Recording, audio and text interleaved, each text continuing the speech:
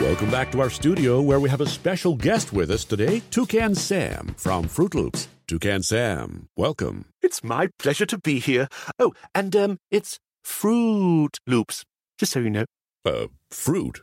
Fruit. Yeah, fruit. No, it's Fruit Loops. The same way you say studio. That's not how we say it. Fruit Loops, find the loopy side. Welcome back to Pod Save the World. This is Tommy. Thank you guys for tuning in. My guest today is Ivo Daalder, who is the U.S. permanent representative at NATO during the Obama administration, served on the National Security Council during the Clinton administration as a Europe expert. The conversation started with, the basics about NATO. We talked through Trump's trip, but it evolved into a broader conversation about Libya, Iraq, and Afghanistan, and the role of the U.S. military and NATO in the world. And he was very self-critical about things that we worked on that actually, in hindsight, didn't go that well. It was a fascinating conversation for me. It was not the one I was expecting to have, but I think it was actually a lot better and more valuable to hear that perspective and to hear his honesty. So check it out. I think you'll enjoy it. And thanks again. Ivo, thank you so much for being here all the way live from the great city of Chicago, a place I miss very, very much. Yeah, no, glad to be here. My first question for you is the basics. What is the North Atlantic Treaty Organization, a.k.a. NATO, and why is it so important in your opinion? So it's an organization that was founded back in 1949 at the end of World War II as part of a treaty. 12 nations, 2 North American, Canada and the United States, 10 European countries came together to sign a treaty that said that at the basic level said that an attack against one would be considered an attack against all, providing the kind of collective defense provision for really the Europeans who were threatened by the then Soviet Union by the United States. Basically, the U.S. said, we will have your back when it comes to security.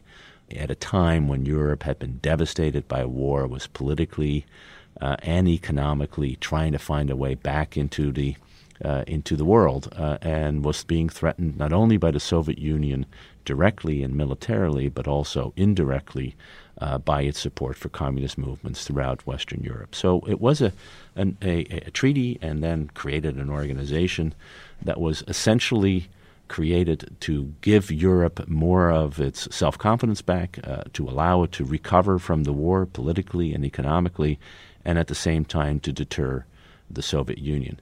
It also, very importantly, meant that the United States would be permanently involved in European affairs. Remember that after World War I, the United States withdrew from Europe. It came in 1917 in order to help the Europeans end that really extraordinarily bloody war, but then went back home. And 20 years later, of course, World War II broke out, and the United States had to come back to rescue Europe. And American leaders decided that it was a better idea to prevent the war from occurring than having to ship over millions of men and troops and fight another war, perhaps even more devastating than the ones in World War I and World War II. So that was what it was about. As the first NATO Secretary General once said, it really was to keep the Americans in, the Germans down. Remember, the Germans were the cause of 2 world wars, and the Russians out. Right. That was what NATO was about during the Cold War. You mentioned the collective defense provisions. I was reading a piece you wrote on CNN.com in advance of President Trump's visit to NATO, where you said the 2 things he needed to do while in Brussels was recommit to Article 5, the collective defense provision you mentioned, and then criticize Russia.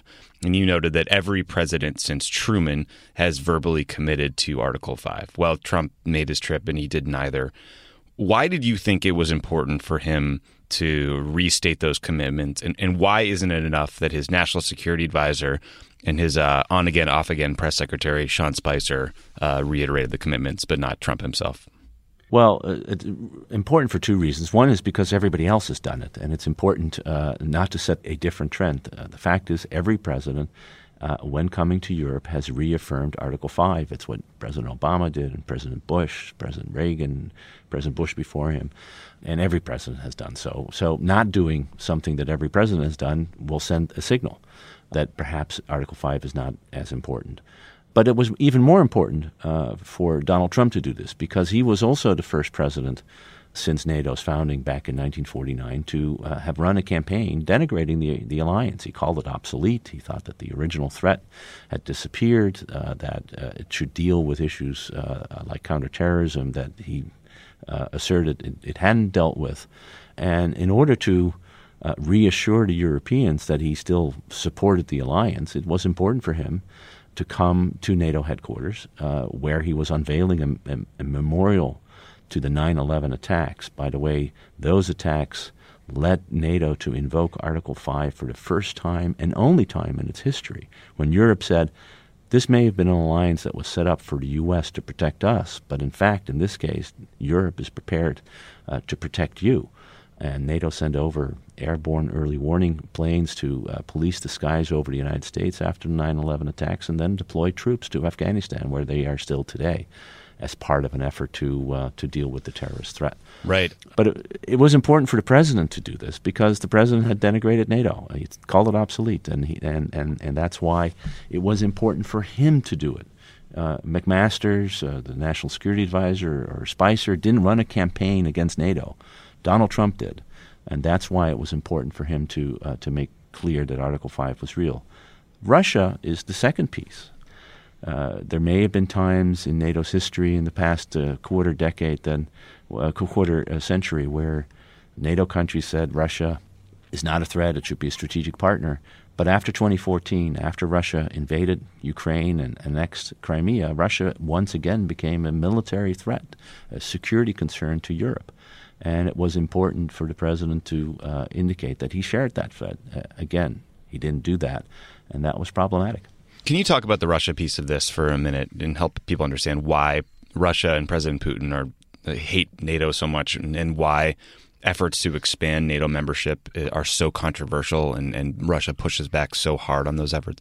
Well, I mean, from Russia's perspective, NATO was an organization that was born out of the Cold War. It was the deterioration of relations between the United States and the Soviet Union, between the West and the Soviet Union back in the 40s, when there was a decision to split Germany with a Western sector in the West, which became the Federal Republic of Germany, and then East Germany in the East. And that NATO was a consequence of that fundamental split between East and West. The Iron Curtain came down, and NATO was a response to that. When the Cold War ended, when the Soviet Union decided to withdraw its troops from Central and Eastern Europe, when it disbanded the Warsaw Pact, which had been a counter to NATO, when Germany became unified as a member of NATO, and then ultimately when the Soviet Union collapsed into 15 republics, the largest of which was Russia, there was an expectation on the part of some that NATO would disappear, that NATO had fulfilled its purpose of deterring the Soviet Union, preventing it from undermining the stability and prosperity of Western Europe, and now it had lost the Cold War. And instead of disappearing, NATO remained. It decided that actually it had utility, most importantly in providing the kind of security blanket and guarantees to Central and Eastern Europe that it had long provided to Western Europe, a blanket under which these countries, which had been under Soviet dominion for so long, could become liberated politically and economically and emerge as independent, free, and open and democratic states, all of which happened in Poland and Hungary, the Czech and Slovak republics, even in the Baltic states. And NATO membership became a prerequisite in many cases for membership in the European Union and the Western Club of Nations. So while this was happening in Central and Eastern Europe in a very positive way in these countries, Russia said, listen, this military alliance that existed to defeat the Soviet Union is still there. And actually now it's becoming moving eastward, coming closer to our borders. And why is a military alliance coming closer to us except to threaten us? And there was this disparity in perspective about the two reasons for what was happening. Right. Is adding a new members the biggest irritant, or is it more sort of specific military assets like missile defense systems in Poland or radar in Turkey, things that encroach upon their sphere of influence?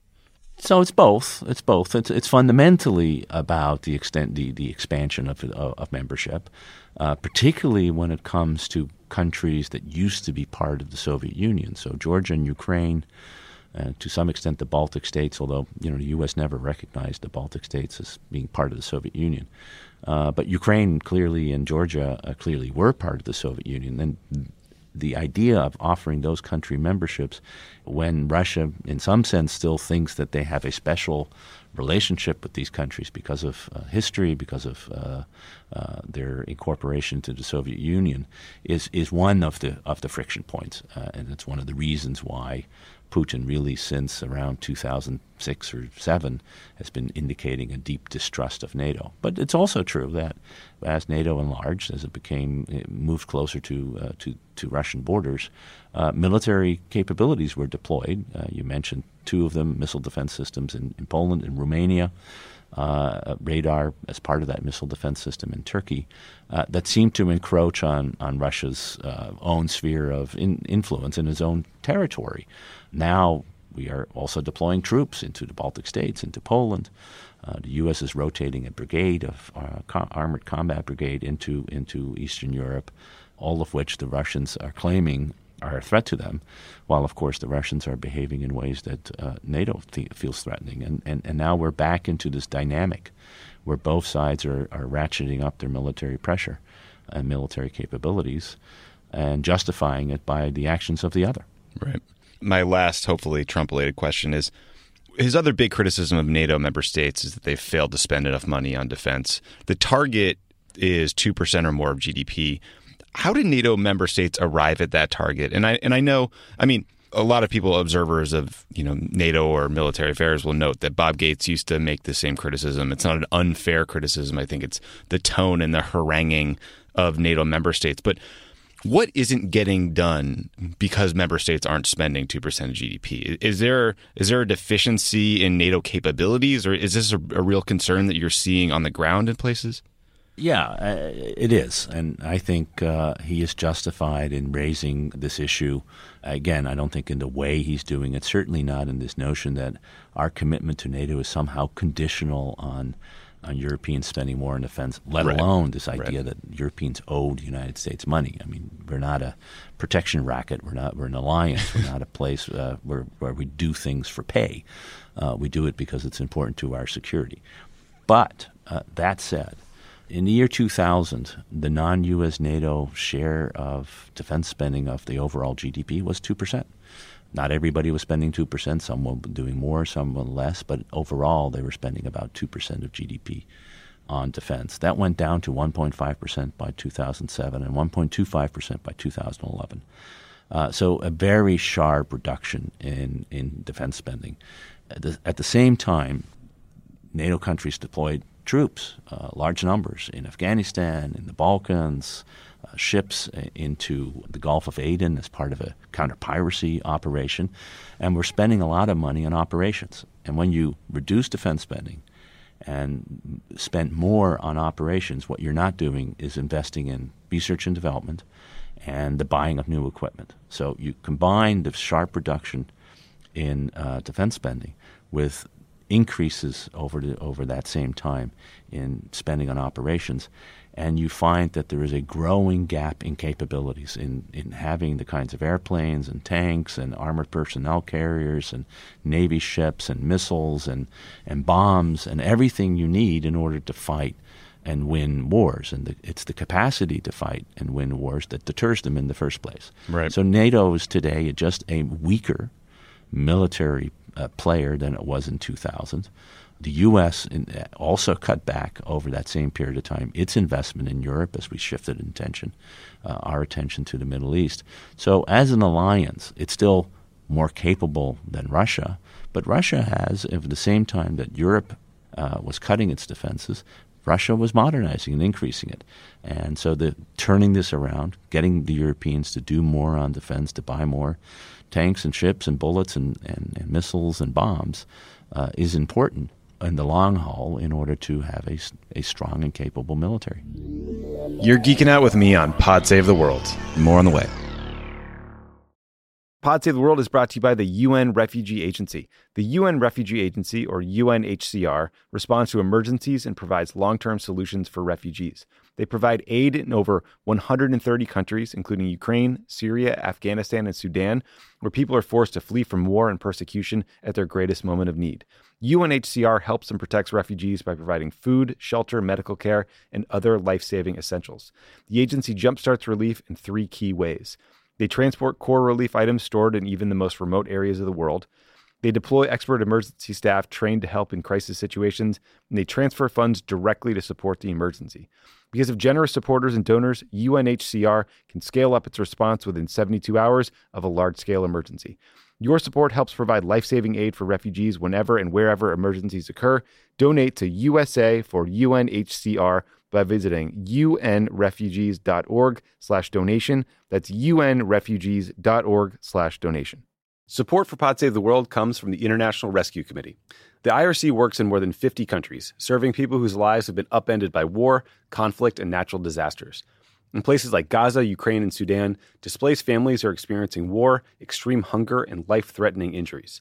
In Gaza, ongoing violence, bombardment, and blockade have made survival difficult for families living in damaged buildings and tents. The lack of safe water, medicine, and healthy food contributes to the spread of diseases, and children are especially at risk. The International Rescue Committee is working with local partners in Gaza to provide life-saving medical care to injured civilians. The IRC works around the world to help families in crisis by delivering critical supplies such as therapeutic food for malnourished children, clean water, cash assistance, and more. Your donation will support this work and help children and families survive. Listen, the International Rescue Committee is an incredible organization. They are doing the Lord's work all around the globe.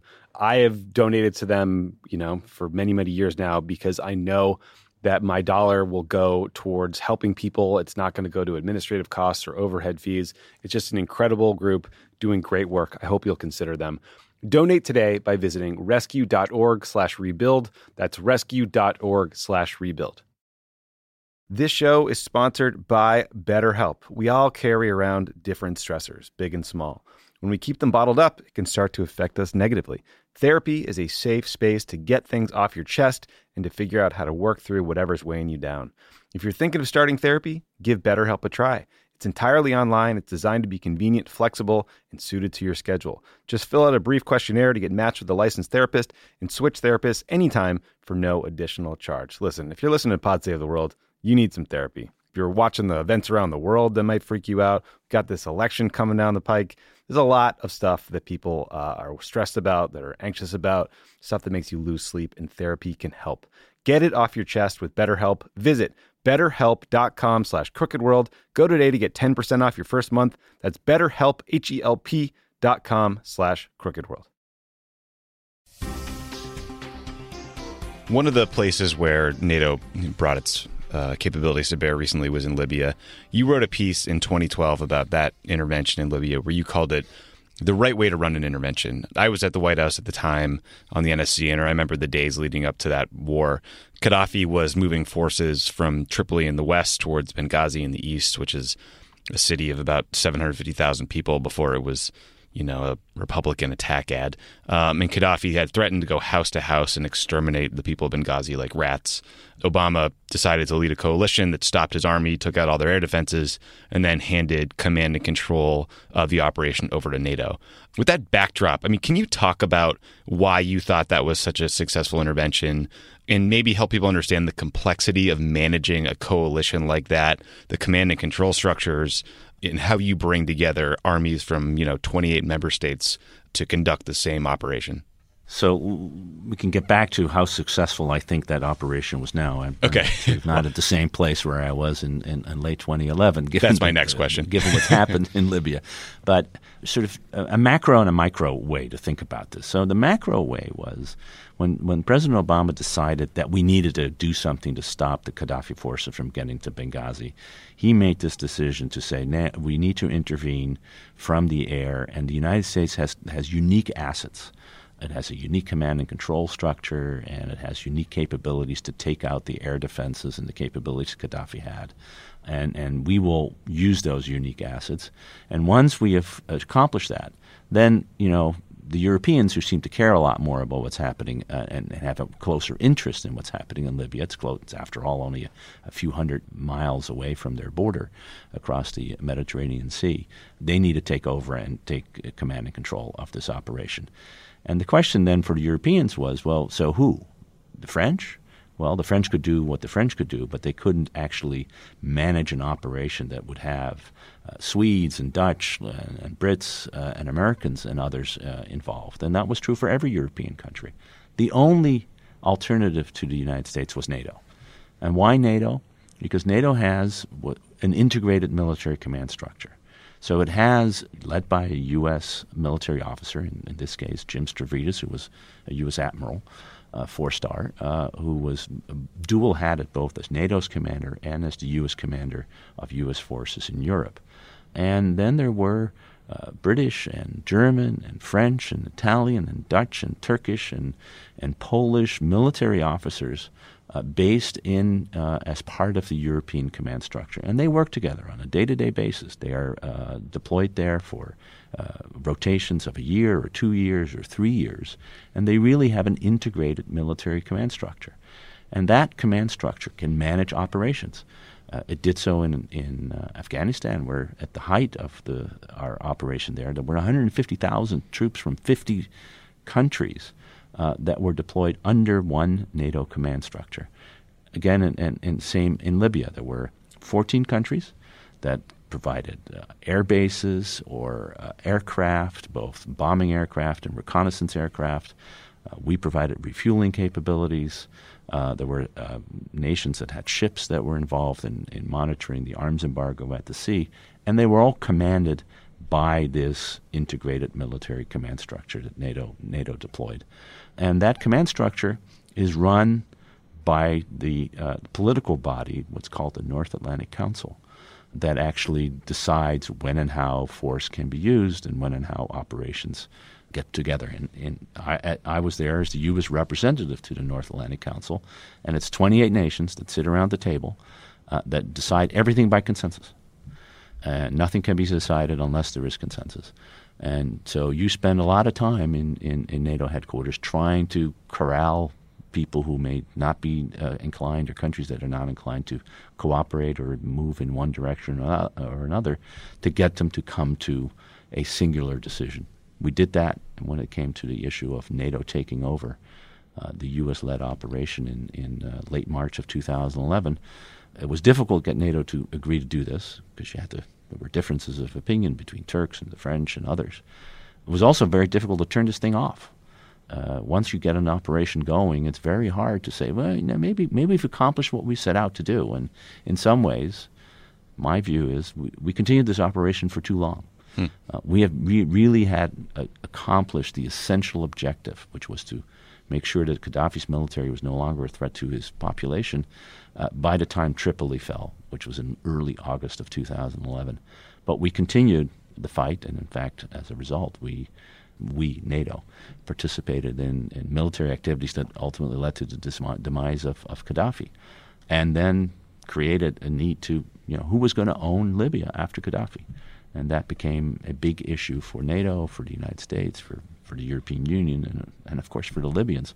And we're still working that one out because, frankly, no one today owns Libya. It still is a place in which there are large-scale differences among the Libyans, and there's no foreign intervention other than from ISIS and other places. So it's a pretty dark place. Right. I mean, it's interesting to me to hear you say you think it went on too long, because Operation Unified Protector had 3 separate goals, right? There was policing the arms embargo, check. Patrolling the no-fly zone, well executed. And then protecting civilians. It ultimately lasted, I think you wrote, 222 days.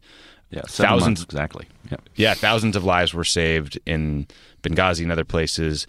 You're right. It's a fair criticism that it turned into a regime change mission. Gaddafi was ultimately taken out. But to your other point, I mean, Libya is a mess, in part because the reconstruction efforts didn't get the focus they needed. And I would estimate thousands of civilians have been killed in the wake of NATO's departure. So if the mission was protecting civilians, couldn't you argue that it ended too early? Does NATO need to have a reconstruction component, or is that the UN's job? Like, how do you view this?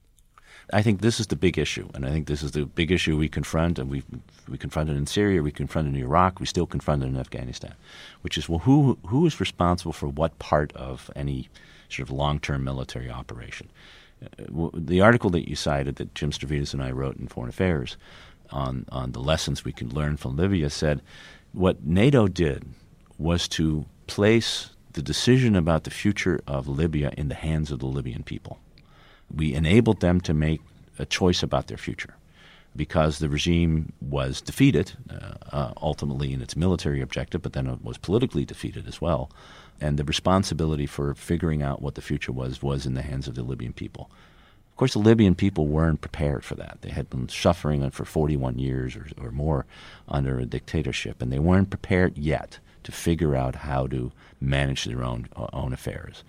And the question is, first, when you start a military operation like we did in terms of Operation Unified Protector, this NATO bombing mission, what's the goal?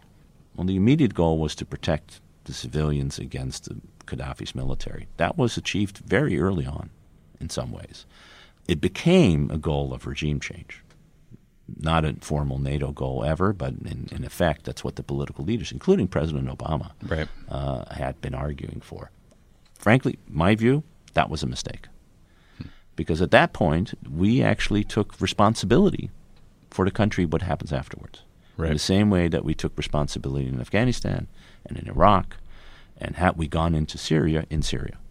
And then the responsibility of what does it mean for a country or a coalition of countries to take responsibility for the future of another country? Who is responsible? How many troops do you deploy? What is the role of the United Nations or the international organizations? And importantly, at what point can you shift responsibility from the international community, whether that's the UN or NATO or individual countries, to the people on the ground? And I'll tell you, we haven't been very good at this. We've been at it for 25 years. We are still in Kosovo. A NATO war, very successful air campaign, launched in 1999. We're still, or at least the European Union is, in Bosnia, a war that ended 21 years ago. And so how long and how much responsibility is the international community supposed to take? And at what point is the local community and the local people going to have to take control of their own future, even if we don't like the way that happens? I don't think we've figured that one out in the United States or indeed in the international community, and that's the big issue.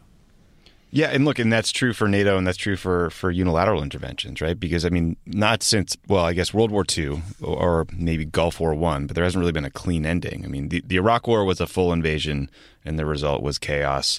Libya was a middle ground with, significant but time-limited U.S. and NATO effort, and the result is sort of chaos. Afghanistan, we're at year 16 of a full-throated international effort. Syria, there was no U.S. Or NATO invasion per se. There was sort of limited support of arming the rebels and hitting targets on the ground several years into it. I mean, what do we take away from that? What do we need to fix to make sure that interventions like Libya aren't just successful in the short term, but that we get the longer-term reconstruction effort managed correctly or dealt with? I mean, does there need to be a broader role for the UN, or whose responsibility is this? So the lesson that I'm have learned from this, and I've changed my views on this over the course of the last 20 years, is that actually I don't think the international community has the resources, the stamina, and the political will that it takes for the kind of long-term engagement that you need. The most successful ways in which we have done this was World War II, but we utterly defeated Germany and Japan. Right. And then we stayed for 4 years to run the country, right, and then worked with the local authorities to ultimately hand over control and responsibility to them. And by the way, we still have troops in Germany, and we still have troops in Japan, 72 years after the end of World War II. And we made huge commitments in terms of the economic and political reconstruction of both countries, and the kind of effort that came out of World War II. I don't think we're prepared to do that for countries in the Balkans, countries in the Middle East, and I don't see the international community writ large to take over that that kind of commitment. And by the way, in Japan and Germany, there were homogeneous political cultures. There was a tradition, at least in Germany, of democracy. In both countries of market-based economics. In many of the places we've intervened since the end of the Cold War, none of that exists. There's no governance structure. The economic situation is there are kleptocracies in one form or another. And our ability to really manage the internal politics and societal transformation of these countries through outside intervention is very limited. Yeah. And so I think, my sense is that's what President Obama concluded himself when it came to the issue of Syria. If we go in, as Colin Powell said with regard to the Iraq War to President Bush, when you break it, you own it. And we, I think, have learned that owning these conflicts is not something that we want or can do. You're listening to Pod Save the World. Stick around. There's more great show coming your way. Guys, it's been a rough year. It's going to get rougher, and you deserve a little treat for not going insane yet. You could head to the local tiki bar and tell the bartender, do your worst. But we have a better idea for you, which is pick out something from the Crooked store. The store is stocked with tons of new merch. It's perfect for the spring. And classics like the Friend of the Pod tees that you'll be wearing long into the next administration or the next fascist dictatorship, depending on how things go. Pick up a new tee for the warm weather ahead, a mug that'll remind you to stay involved this election year, or a hat celebrating your favorite pod. Go to crooked.com/store to shop.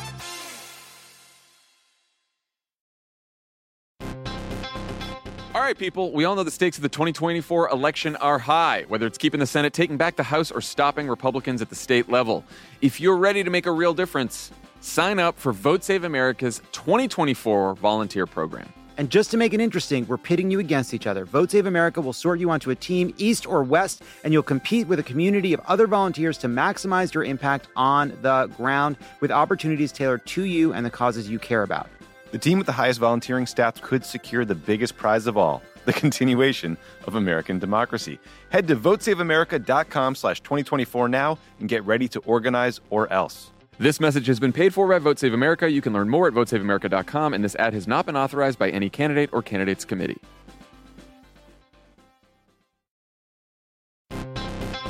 Donald Trump can't leave the courtroom, so just to rub it in a little, Pod Save America is going on tour. He's probably asleep right now, but if he were conscious, he'd be so jealous. The Democracy or Else tour begins in Brooklyn on June 26th, followed by Boston on June 28th.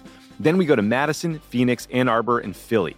See all the tour dates and get your tickets now at crooked.com/events.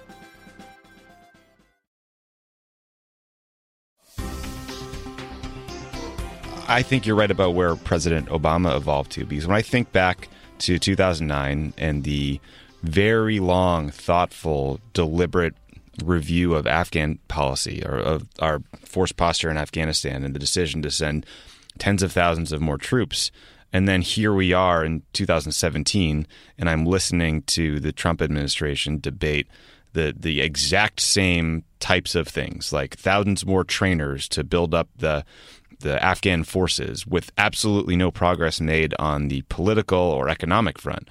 It just feels like Groundhog Day. And I wonder what you think when you read these stories about, possibly sending additional troops to Afghanistan, and if you feel like there's a roadmap that we should be following that we're not.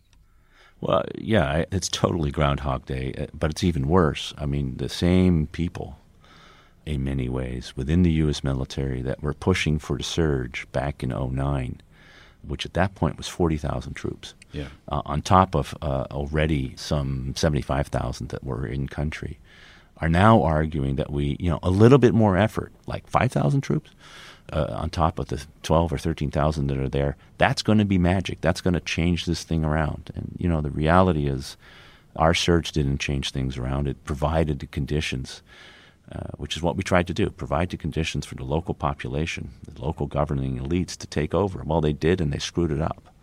And the idea that somehow sending 5,000 more soldiers into Afghanistan is going to be the turning point and move us away from what is a sharply deteriorating situation in Afghanistan. We had a huge bomb this week that went off in Kabul, killing over 100 people. probably ISIS or Al-Qaeda or whoever. Or the Haqqanis who are based in Pakistan. Or the Haqqanis who are based in Pakistan. An issue, by the way, we never really tackled full not on. even close. So I think we're it's a fool's errand to suggest that a little bit more troops will get us to a better place. I mean, we actually fought another war, not in the post-Cold War period, but during the Cold War, called Vietnam, where we made the same argument that a little bit more troops, a little bit more bombing, a little bit more this is going to fundamentally change the equation. Well, it turns out it just hardens the other side. It makes them more willing to sacrifice because they're fighting for their country, and we're just fighting for an idea that we're not willing to invest in to the degree to which we were in World War I and World War II in particular, and the aftermath thereafter. So starting these interventions without a clear sense of what is the goal that you're trying to achieve and how would you be able to continue afterwards is, I think, the big issue. And I think we've now had 3 presidents in a row, in some ways 4 presidents in a row, elected while running to say we can't be involved and be the world policeman. Remember, that's what George Bush ran on. Oh, yeah. No nation building. No nation building. Bill Clinton ran on it's the economy's stupid. And, of course, Barack Obama ran against the Iraq War, dumb wars. And Trump ran against any intervention in Syria. He ran against the Iraq War still, and Afghanistan. So there is a sense among the American public that these kinds of undertakings, however worthwhile they may be in helping particular people, just aren't worth the costs that they take. I agree with every argument you just made against sending more troops to Afghanistan.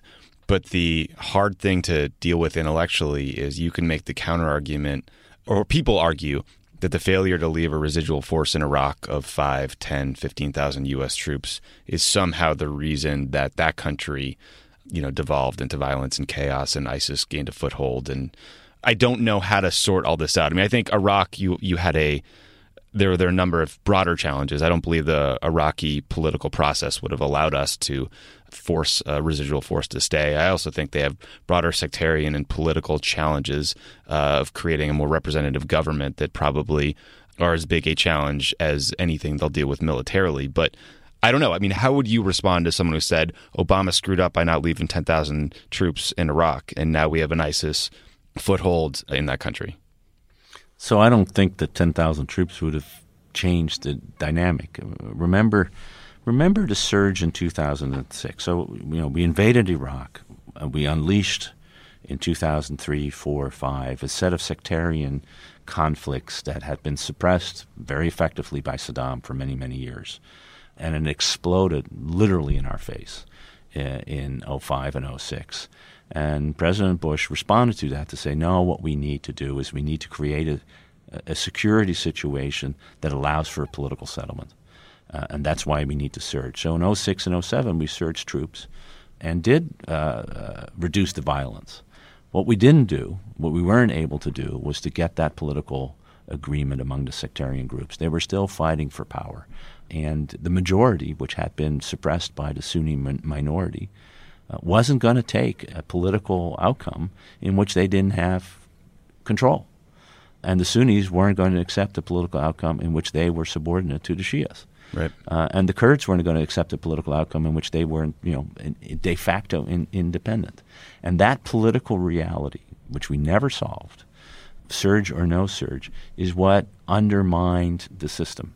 And having 5 or 10,000 troops wasn't going to change that. And as a result, it was that very sectarianism that produced Al-Qaeda in Iraq in the first place, that produced ISIS, together with what was happening in Syria, of course, where many of these guys went. And it was going to happen. And I think the lesson to learn is, you probably don't want to go to war and break up highly fragile countries without actually understanding what will happen. So the original sin is 2003, the decision to go into Iraq. And ever since, we've been trying to figure out how to deal with the consequences of that particular decision. And I think the tendency, as Obama used to talk about and Ben Rhodes, the blob, right? Yep. The Washington consensus is that if you just show you're a little stronger, a little bit more capable, a little bit more willing to use a little bit more force, it'll be all right. Right. I think the last 25 years demonstrates that just isn't true, and that we need to be a little less certain about our capacity to influence the internal dynamics of foreign societies, many of which we don't understand very well, and have a little bit more humility about what it is that we can achieve through military means or even economic and political means. And I think that's the lesson, frankly, that Barack Obama learned as president. But in some ways, I think Donald Trump is learning today. Humility has not always been our strong suit. So I asked you about some intractable old problems. A new emerging problem is Turkey. Turkey's a NATO member. It's essentially becoming a dictatorship. Not surprising, this is creating friction among NATO members. Some NATO countries are trying to block Turkey from hosting the 2018 NATO summit. How do you think NATO should deal with Turkey? Obviously, we don't want to drive them out of the alliance, make things worse. But part of the NATO charter is a political alliance that's supposed to promote democratic values, which are obviously being curtailed in Turkey itself as they lock up lawyers, opposition leaders, and journalists. How do you think NATO should manage this challenge? I think this is one of the most difficult challenges that confronts an alliance like NATO, which during the Cold War, we were able to close our eyes to when the Greek colonels took over, when the Turks in a variety of times had military dictatorships taking over. And indeed, in Portugal, an original member of NATO, was run by a military dictatorship until 1974. And we could justify that in our own minds by the threat of the Soviet Union. The threat of Soviet communism was so much larger that having strong allies, even if they weren't as democratic or respectful for human rights and everything else as we would want, we could make that case. After the end of the Cold War, when that threat sort of disappears, at least is not as strong, and even today is not as strong as it was, the Soviet Union was, making the case that NATO is really not only a military alliance, but a political alliance, that it promotes freedom and has a set of common shared values that are important. Having a member, not just one actually, Hungary is also moving in the wrong direction. Poland, to a certain extent, is moving in the wrong direction. But Turkey is strategically, of course, even more important. And what is happening in Turkey is deeply troubling. There's no mechanism for throwing a member out of the alliance. The only way to get rid of Turkey as a member will be for everybody else to withdraw and then sign a new agreement, because there is no provision for kicking members out. You can only withdraw. You can't kick somebody out. So the challenge here is to continue to have a dialogue, to try to influence the direction of policy of the government, and yes, to use carrots and sticks. And one of those sticks is, if you wanted the idea of hosting a summit in 2018 in Istanbul, when the government is acting in the way it has, is probably not a great sign. And the idea of moving it to a different place is a good thing. The other issue is the Turks are very good at reminding allies of their obligation under both Article 5, which we talked about, this collective defense provision, but also Article 4, which is a provision that allows one country to have consultative arrangements if they feel threatened. And they have invoked Article 4 in the past few years because of the Syria conflict a number of times. And the allies have responded. There was a threat of ballistic missiles that might reach Turkey. And back in 2011 and 2012, we worked on deploying Patriot missile batteries. Oh, yeah, right. The U.S. did that. The Germans did it. The Dutch did it. By the way, they paid for it. And the willingness of allies to say, next time around, we're going to come your way when is going to be reduced.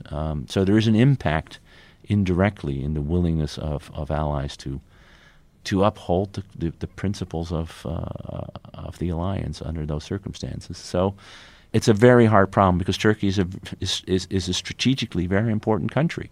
And by the way, we all want Turkey to be part of this Western community where democracy and human rights and the rule of law are upheld. And kicking them out of NATO, even if you could, is not likely to promote that. Keeping them in and finding ways to exert subtle pressure on them is more likely to do that. Yeah. Ivo, thank you so much for not just explaining the basics of NATO and talking us through Trump's trip, but for your willingness to be self-critical and introspective about some of the stuff we worked on and things that might not have turned out so well a couple of years later. It's a fascinating conversation, and I really appreciate it. And I think more honest conversations like this would probably benefit the blob in Washington and anybody listening today. Absolutely. Well, I really appreciate the time. Enjoyed the conversation, Tom. Anytime. Me too. Thank you. All right. Take care. Bye-bye.